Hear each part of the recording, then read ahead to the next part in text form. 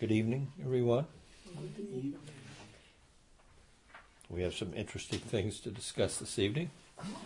Glad to hear. I think you're going to hear a couple things you haven't heard before, unless you've read this presentation of the Sandarbhas. Kind of getting to the heart of the matter when it comes to understanding that no one falls from Vaikuntha and the nature of the Lord's transcendental realm and those devotees that attain it and never return from it under any circumstance whatsoever. So we're going to go over period, explanation point, and all that. So it's interesting, if you look at this Anucheta and what Jiva Goswami is presenting here is he's presenting first two lines of thought from two consecutive verses from Lord Kapila Dev's instructions to his mother Devahuti. The first deals with the fact that the Lord's devotee has it all. The first verse deals specifically with that. There's nothing material and nothing spiritual up to having the same opulences as the Lord himself. The same form as the Lord, if you like. But certainly everything that he has, there's no distinction. In fact, it takes some discrimination to determine the distinction between, at least on the Vaikuntha realm, between Lord Vishnu and the residents of Vaikuntha. Not all of them, but some of them decide to have a form just like the Supreme Lord's Vishnu form. So they have 4 arms, they have the same, weapons and benedictory, implements, lotus and the conch shell. So there's a couple distinguishing factors, but they have the same opulences. So in the material realm, the devotees have the same opulence, and in the spiritual realm, they have the same opulence as the Lord. So this is the first verse of the two that are the evidentiary verses of this particular Anucheta, this section of the Bhagavad Sandarbha.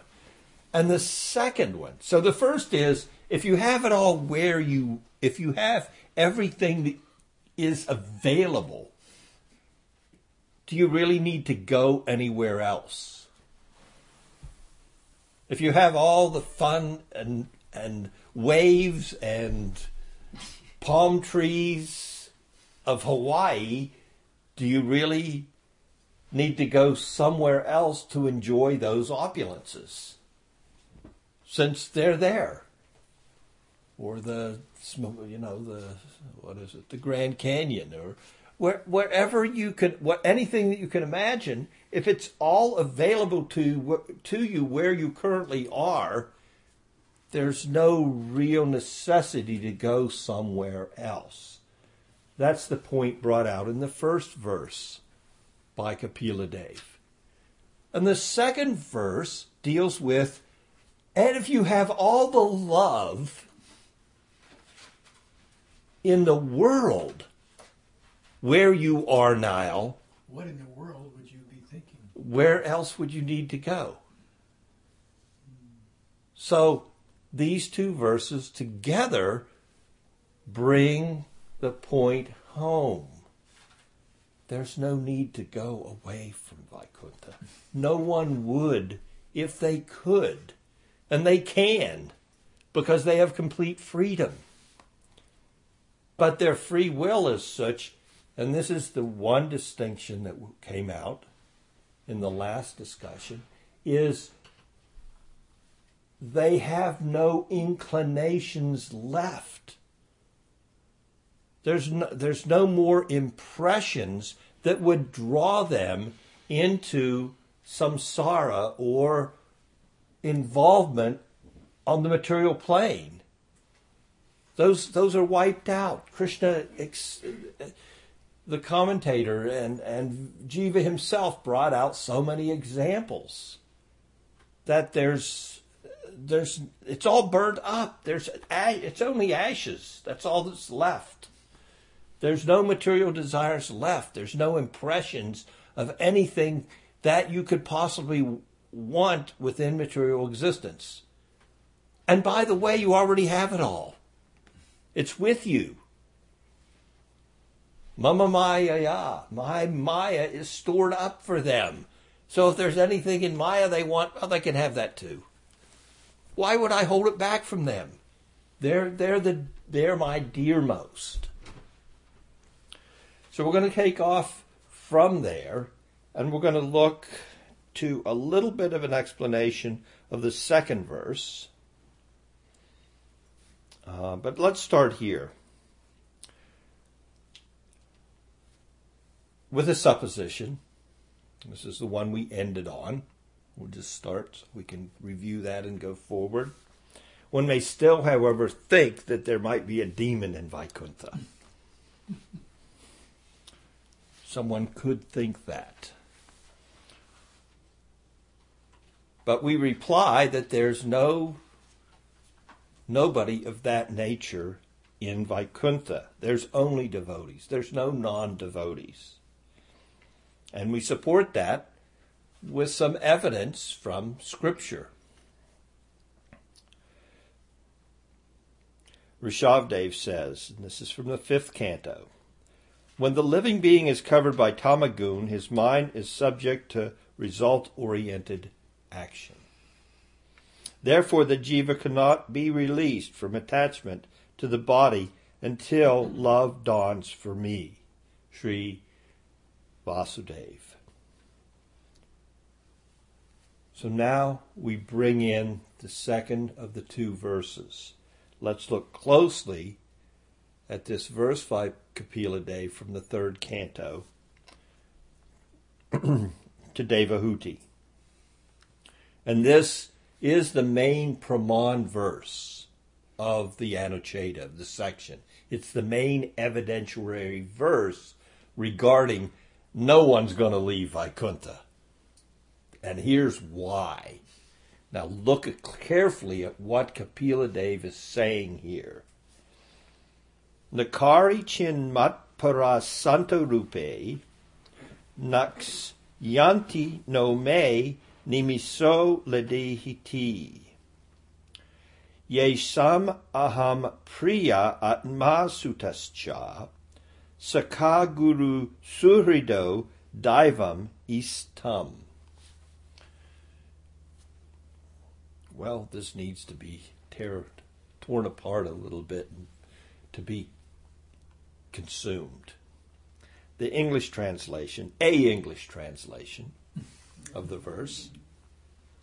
In that abode of unadulterated peace, Santa Rupe, are found only those who know themselves and feel themselves to belong to me entirely. They will never meet with destruction. My unblinking wheel never devours those for whom I am the total beloved. Their very self, son, friend, preceptor, relative, benefactor, and worshipable Lord. Ye shamaham priyam atma sutascha. Sukha guru surido daivam istam. So Vishwanath Chakravarti Thakur comments on this verse from the Bhagavatam.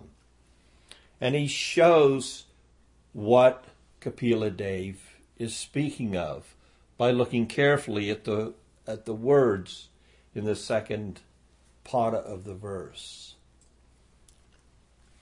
Those who consider the Lord as Priya. So that's where the verse begins. Ye samaham Priya. Atma sutascha. So he takes the word Priya and he says, Priya can only refer to Madhurya Leela. Those that have a loving relationship as a beloved, looking at the Lord as their beloved, is what's being referred to by the word Priya in the verse. devotees in amorous devotion, Madhurya Ras. Then the verse goes on, Priya Atma Sutas Cha. Atma are those in Santa Rupa. They're seeing themselves as the same, or the self of myself is the Lord. Santa Rupa. What does Guru Maharaj say? Beatific vision. Sutas Cha. Vatsalya is my son. Sutas Cha. Saka Guru Suhrido Daivam Istam. Saka, friend, Sakyaras. Guru, respectful, Dasyaras, servitude. Surhid, bosom friend, Sakyaras again. There's so many varieties of Sakyaras that Kapila is introducing it again in his verse. Ista,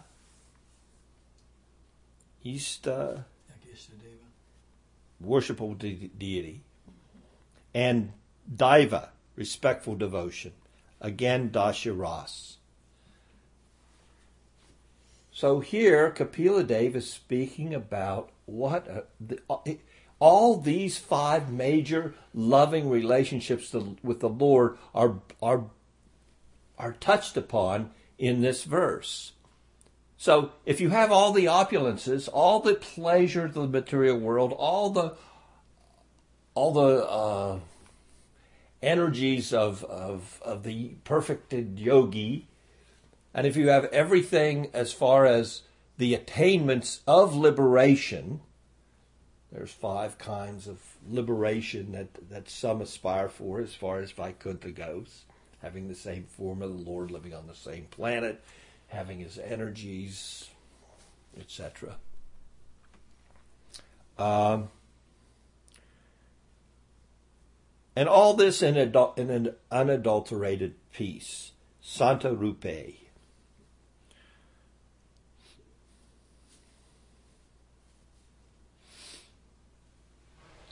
A little bit more evidence from the Shruti and the Smriti. First from the Chandogya Upanishad. Drawing his senses within, he does not cause violence to any being, other than in circumstances of mortal danger where Scripture may call for appropriate aggression. You can defend yourself. It's okay. Remaining in this condition till the moment of death, he attains the spiritual abode. He does not return. He does not return. Twice. It's mentioned.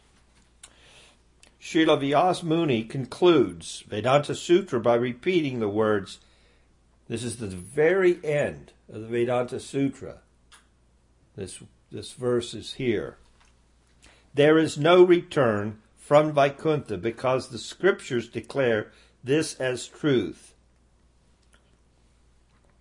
Sri Baladev Vidyabhushan, while commenting on this sutra, which comes at the end of the Vedanta Sutra, the Vedanta Sutras explain the Vedas. They're the explanation.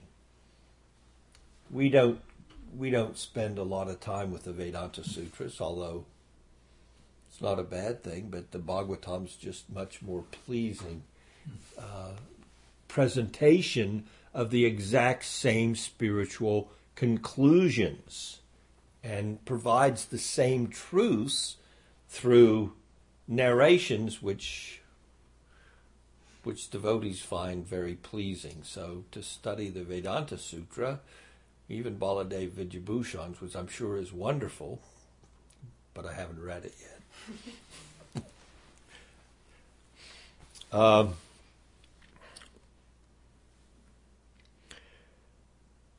So Baladev Vidyabhushan, while commenting on this sutra, confirms the same by quoting the following mantra from Chandogya Upanishad.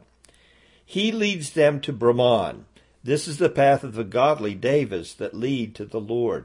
Those who walk on this path do not return to this human life. Surely they do not come back.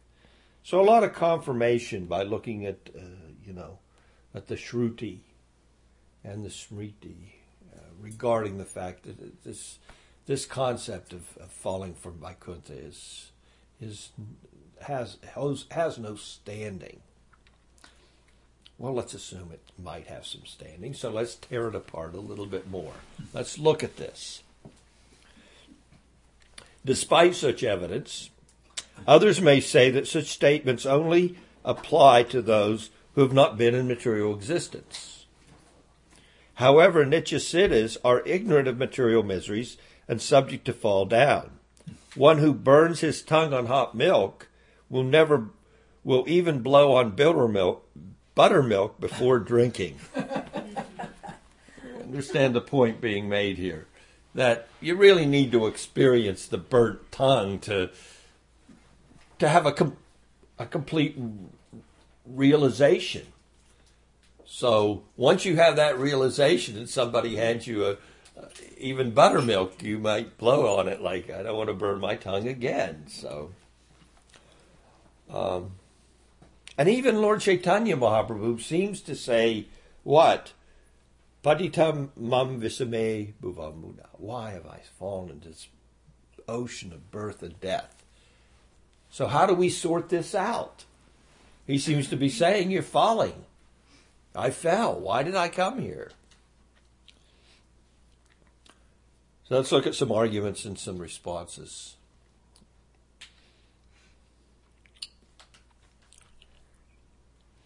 However, even if one follows the method of analysis recommended above and concludes that the subject of the section is that those who attain Vaikuntha from the material world never again fall, this does not prove that eternal associates fall.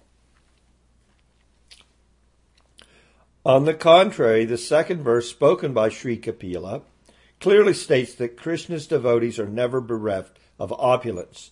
Jiva's intention in quoting it is to say that they never fall. Argument and response. If the material creation is a nadi, you can't trace out the beginning of the material creation. It's not like one day the Supreme got up and said, let me make a material world. There was always a material world. That's hard for us in material existence to wrap our little brain around, this concept of a nadi. So we're going to go into a nadi a little bit because it is a little difficult to comprehend the full meaning that there was always a material creation. And then how do we reconcile this concept of a nadi with liberation and with the fact that no one falls? This becomes a bit of a dilemma from our viewpoint, from where we're coming from. Everything we're used to experiencing has a beginning. It started some point in time. I wasn't here and now I am. Where'd I come from? I don't know, but I'm here. I know that much. I'm experiencing that much. I exist. So, well, was there a time I did not exist? There's no empiric way for me to answer that question.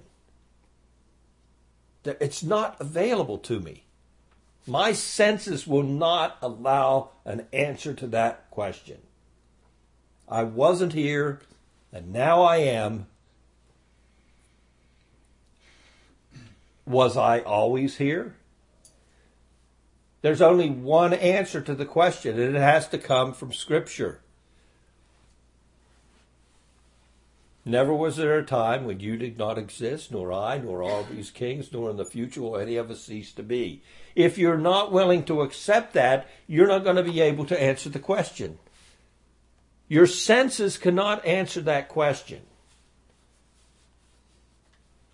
It's not possible. So, let's look at these and walk through a few arguments and see where it takes us. But if the material creation is a naughty, if it's always been here, there must be a method of refilling the material universe to adjust for all those who attain liberation. That's a valid point, isn't it? If it's a naughty, if it's always been here, then the material aspect of the Lord's creation should be empty by now of souls. There's no beginning. It's infinite. History is infinite, going backwards. So everybody should be liberated by now. How do you explain that?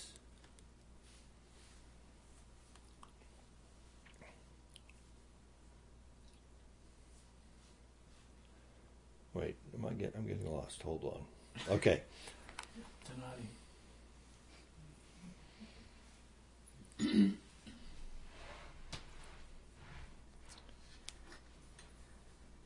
Unlimited means, let's look at it in this way. Unlimited means that when some are removed, an unlimited number still remain. Okay? Bear with us. Even in mathematics, infinity minus infinity equals infinity. Not zero. There are an infinite number of points on a line. We can accept that. It's a logical supposition. Or it's a logical fact. On the line, it's unlimited points. Well, if I cut the line in half, the two lines remaining have an unlimited number of points.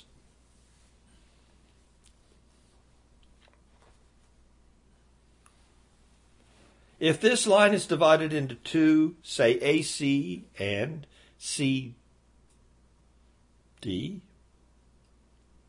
AC, CD, each line still contains an unlimited number of points. Plus the logic backfires, because they use this logic, well, the universe would be empty. Well, the logic backfires if time is beginningless. No, we can't trace out the beginning of time. A naughty. Then by now, all the Nityasiddhas would have fallen and returned to Vaikuntha with no virgin Nityasiddhas left to fall. Because that's their argument. Their argument is, well, they fall to fill up the material universe. Well, by now they'd all fallen. In other words, their logic is, the people make this argument that those people that experience material existence can attain liberation because they've been here, done this, and are convinced that they don't want anything to do with samsara. But the people that are Nityasiddha, they've always been liberated, they could possibly fall down because they have not experienced it yet. They might drink hot milk. They wouldn't be cautious. Let me see what it's like in the material world.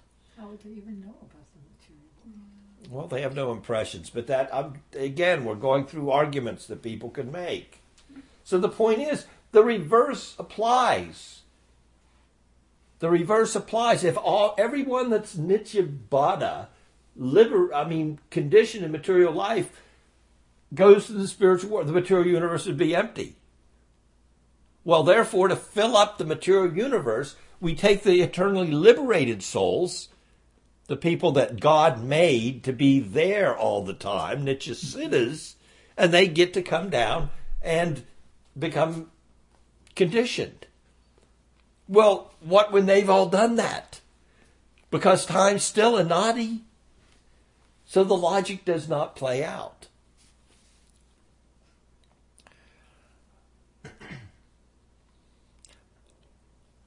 Sri Sanatana Goswami quotes Vajra Maharaja's question to the sage Markandeya. This is from the Vishnu Dhammatara Purana. O Brahmana. This is a question presented to Markandeya. Because time has no beginning, therefore even if only one person achieved liberation in each of the bygone kalpas, wouldn't the world be empty by now? It's a logical, time's beginningless.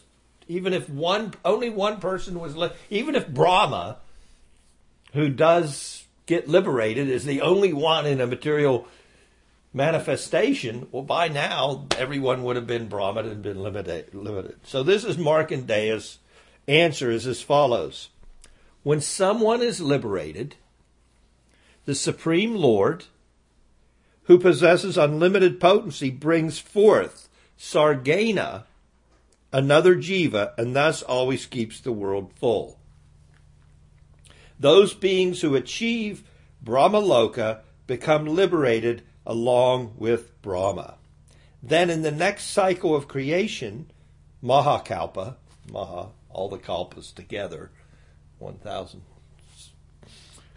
So Mahakalpa, that would be Brahma's entire life, the Lord emits Srijyante, similar beings. Material nature and the living beings should be understood to be beginningless.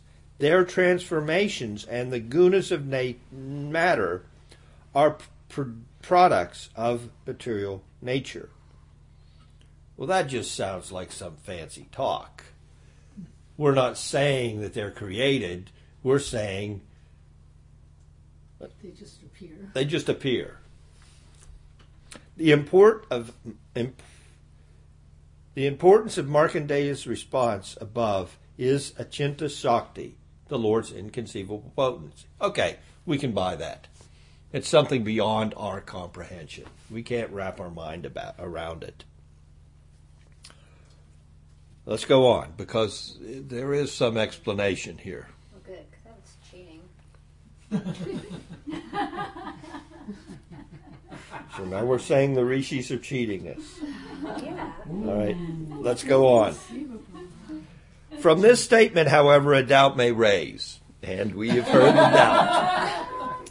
If living beings are anadi, why does Markandeya use the term Sargena, brings forth other jivas? Why does he use that word? It's a good question. Why does he? Sanatan Goswami poses the following response. Answers that there are unlimited dormant living beings which the Lord activates as he desires. The word sarga, or creation, does not mean producing new living beings. This Siddhanta is accepted by all Vaishnavas. This is supported by a secondary word meaning accepted in context of the understanding the nature of the jiva. Thus, to create is superseded by to emit.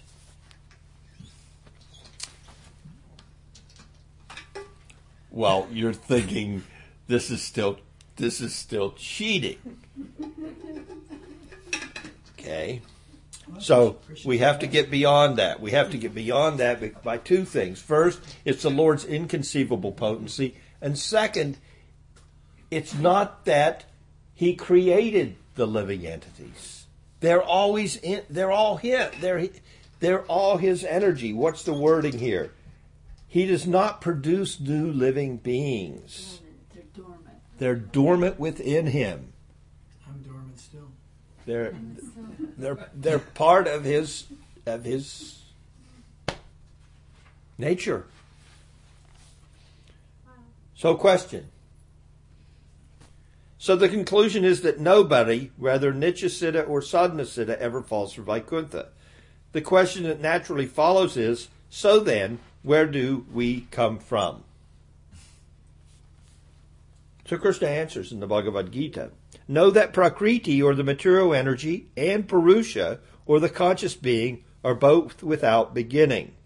Know, however, that the modifications in the gunas are produced from Prakriti. Objection. But there are verses in Srimad Bhagavatam which clearly state that the living being was with the Lord and then fell down, such as... This is from Who's speaking now? Is this Satyanarayana. Yeah, this is commentary, and then he's going to use a verse to prove the point here. Do you remember, and this is from the 4th canto, do you remember yourself from your previous state when you were with your friend named Unknown? You left me seeking material acquisition, being attached to worldly sense pleasure. O noble one, you and I are two swans, two friends, who have been living together in the Manasa lake for many thousands of years, Sahasra Parivatsaran, far from our original home. So this is a discussion from the Bhagavatam that would lead one to believe that what's being presented, well, you were with me in the spiritual realm, and you came to the material realm. Certainly sounds like that upon the first reading, does it not? Well, let's look closely at the verse and see what's really being said there. First of all, there is no mention of falling from Vaikuntha in these verses. The commentaries of previous acharyas clearly indicate that these verses refer to the jiva residing with Mahavishnu during the total annihilation. So that's what the Lord's referring to. So within him. They're within him, dormant. Mm-hmm. During that dormant period. And what words bring it out? What's the little, Hint? the hint? You wanted Sahasra to enjoy- Parivatsaran. Something you wanted to enjoy material. They already had it in them. Sahasra, equivalent of 1,000 cycles of the yugas. For 1,000 cycles confirms this fact, since the period of annihilation is equal to 1,000 cycles of the 4 yugas. Giving up my company means taking birth in the next cycle of creation.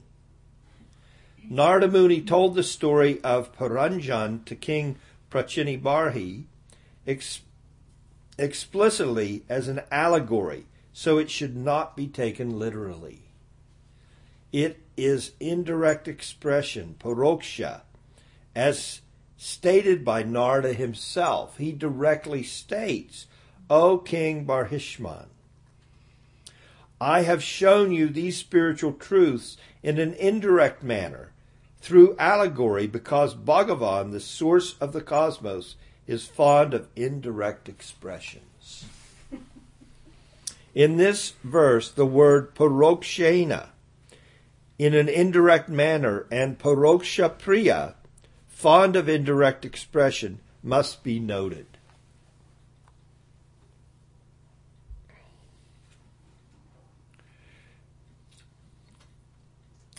Are you ready for a fresh look at this from a whole other perspective? So we've looked at it from a, quoting from Scripture, and how we have to be able to see things in proper perspective.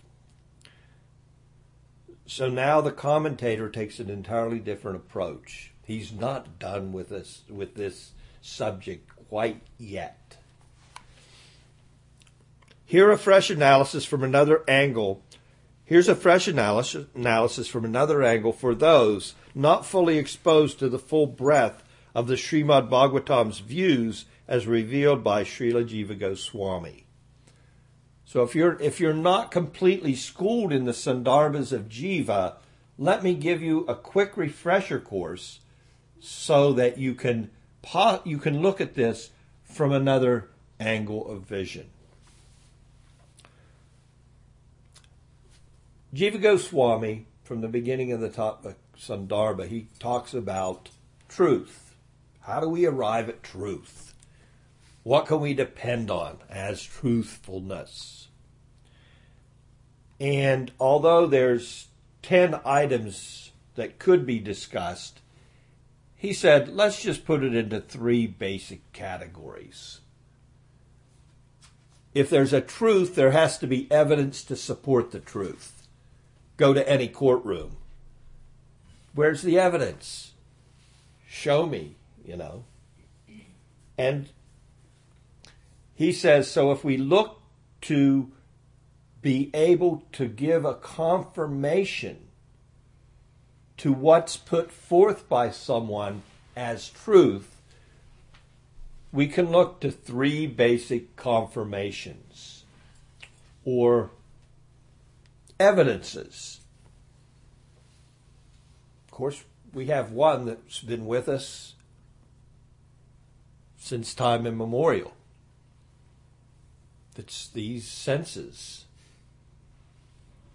We can smell the truth, we can hear the truth, we can see the truth, we can taste the truth, we can feel the truth. We have knowledge acquiring senses. That's one way of getting at a truth. We can rely on somebody who's gone beyond the limitations of the senses and experienced a level of truth beyond what's available through sensory perception. That requires a leap of faith, Ada Shraddha. Well, that's the first thing of spiritual life. You're going to have to take that leap to get beyond and try to have some experience of the truths that lie beyond the senses, like, is there a God? Did I just pop out of a womb and when it's over, I'm done and it's all over? When I die, there's nothing to be, there's no more of me. I'm done, finished. I came from nothing. I'll end up as nothing. So, what is that? Eat, drink, and be merry. So, for that, we need a little faith, and we need to be able to accept Shastra. And then we can get into a whole discussion of Shastra and different lineages and different ways of looking for the truth and different cultures and how they perceive the truth and what Shastras they accept and how the visionaries of those doctrines arrived at the truth. We think we have a pretty good one here with the Vedas and Gaudiya Vedanta philosophy. We're pretty content with its answering all our questions. That's why we're sitting here, hearing, following a process and a practice whereby we're developing a finer discrimination, which brings us to the third way of arriving at knowledge. So we have the senses, we have having a little bit of faith that God himself can speak to man directly, and that those instructions from God can be handed down and made available to us, and we can benefit from them. And we can put faith in them, and the more we do that through improper association, we can just as those sages that are giving us those truths directly experiencing them ourselves. God can whisper in our ear, and he could do a lot more than that. And we should expect that and desire that and want to have a confirmation of all that we're hearing about our true self. We want to experience. And guess what? We're supposed to. Shraddhas Tata sadhu sangotha bhajana kriya tato nartha nivriti shat tato nista ruchi stata. Ruchi comes. Nista, steadiness in spiritual life. Ruchi, taste. Taste beyond, some taste beyond what the sensual experience has given us. For our whole existence, that we can remember, at least in this body, everything that's given us pleasure or pain has come through the senses. Now all of a sudden we're in a practice and there's something coming that's beyond the senses. There's a taste, a spiritual taste there, ruchi. So once we get steady and we get to this taste, and then we can start actually conceiving of all everything that Krishna is, a Shakti. It's what to speak of Bhava and Prem. I mean, Anyway, we get there, we do that. We're meant to do that. That is the process of unalloyed devotional service. But to get there, we have to take care of making sure that where we put our faith, we're putting that faith properly. So association is so important, because in good association, we're able to utilize that third method of acquiring and having knowledge. And that is, we can infer the proper meaning of what the sadhus and the scriptures are relaying to us. We have to be able to do that. Otherwise, we could fall from Vaikuntha. Otherwise, we could say it's better to be my own guru. Why not just, I got a brain, I can read the Bible, I can read the Veda. What do I need somebody to explain it to me for? What do they have to offer? Whereas throughout the Veda that I'm reading and throughout the Bible, I'm being told again and again, you need all the help you can get. And when somebody puts out a helping hand, don't brush it away. So another way of looking at things. 3 primary pramanas. The scriptures themselves, our senses, and proper inference. So now we're going to walk through a couple proper inferences, because we can see, well, somebody could have an improper inference and think that you would actually fall from Vaikuntha. You could come up with some harebrained idea that the material world's going to empty out. Or it's a problem. There should be nobody here.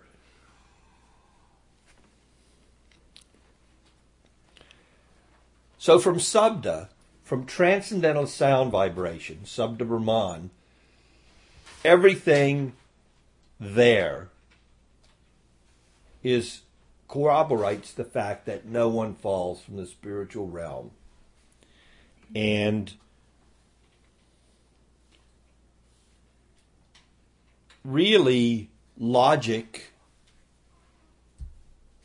and sensual perception are not going to answer this question. We're going to have to accept the fact that we don't fall. Let's start there. But we can use logic to completely develop firm faith in the statement of Shastra. Pratyaksha, sense perception, has no validity in ascertainment of transcendental matters. That's an important point. If you really think about it, your senses can't get you there at all. They have nothing to offer when it comes to transcendental subject matters. Nothing. At all. No matter how you got 20/20 vision, you're not going to see God. Radio telescope. You know, it doesn't matter. The material senses have nothing to offer us when it comes to entering into the world of transcendence. From the Bhakti Rasamrita Sindhu, Rupa Goswami states the following. One who is expert in logic, argument, and the revealed scriptures, who has unflinching determination and firm faith in Krishna, is the person most eligible to achieve bhakti. And Jiva Goswami goes on to comment on this verse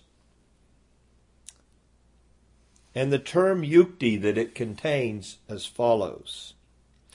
Appropriate logic is that which is used to reach the proper conclusion on the strength of understanding prior and subsequent statements of Shastra. Dry logic, or in other words, logic devoid of such truth visioning, should be rejected.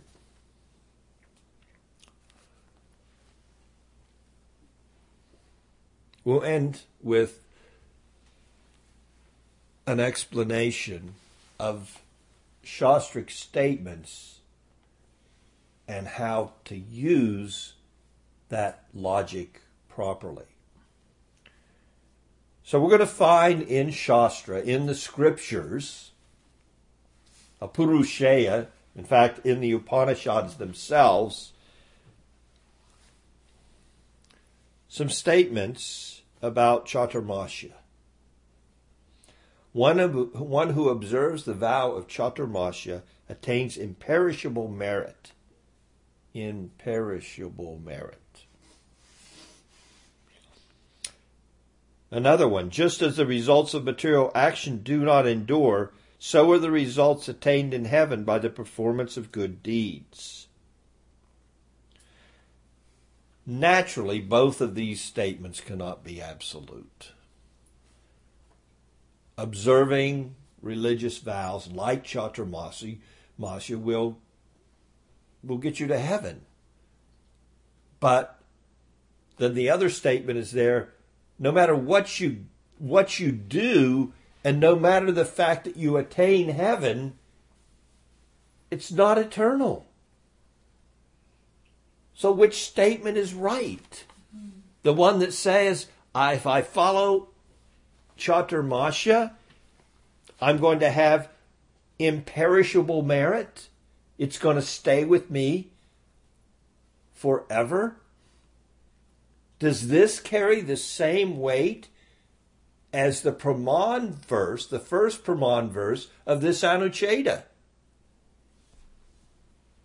Wherein Krishna says, Kapila Dev says to his mother that I give my devotees everything. They don't even have to endeavor for it. They become a devotee and I open an unlimited bank account with all material merit, all material acquisition, all material enjoyment they can have at any time, in any circumstance. They can have all mystic cities. They can attain everything that's available in Vaikuntha. All that's just there. They don't want any of it. That's the nature of my devotees. They have no desire for any of it, but they have it all. Does that statement by Kapila Dev carry the same weight as this statement of Chaturmasya, performing an action of karma kanda and getting imperishable merit? When there's other statements that even getting the results of Chaturmasya and going to the heavenly planet, it doesn't endure. Naturally, both statements are not absolute. Therefore, the secondary meaning must be applied to the first statement for a reconciliation.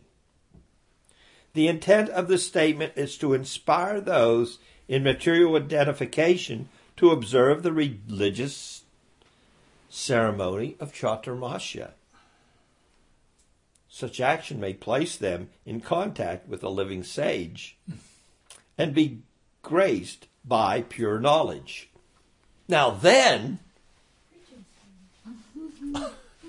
But Perishable merit. get imperishable merit, as Krishna says in the Bhagavad Gita. O chastiser of the enemy, better than the sacrifice of material possessions is the sacrifice of knowledge, O Partha. All actions attain completion in transcendental knowledge. So they observe Chaturmasya, they go to the holy places or whatever you do, and you meet a sage and You drink Somarasa. you drink. No. You might. You meet a sage and you get some transcendental knowledge. Everything is perfected if it ends in transcendental knowledge. Do not, in fact, Krishna even goes on to tell Arjuna, don't unsettle the minds of the spiritually unaware who are attached to fruitive actions. Let them do their Chaturmasya.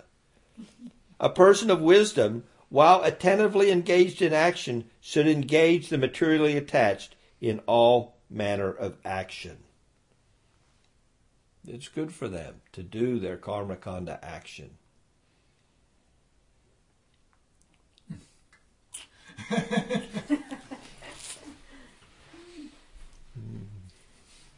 Okay, so I'll stop there. Are there any questions?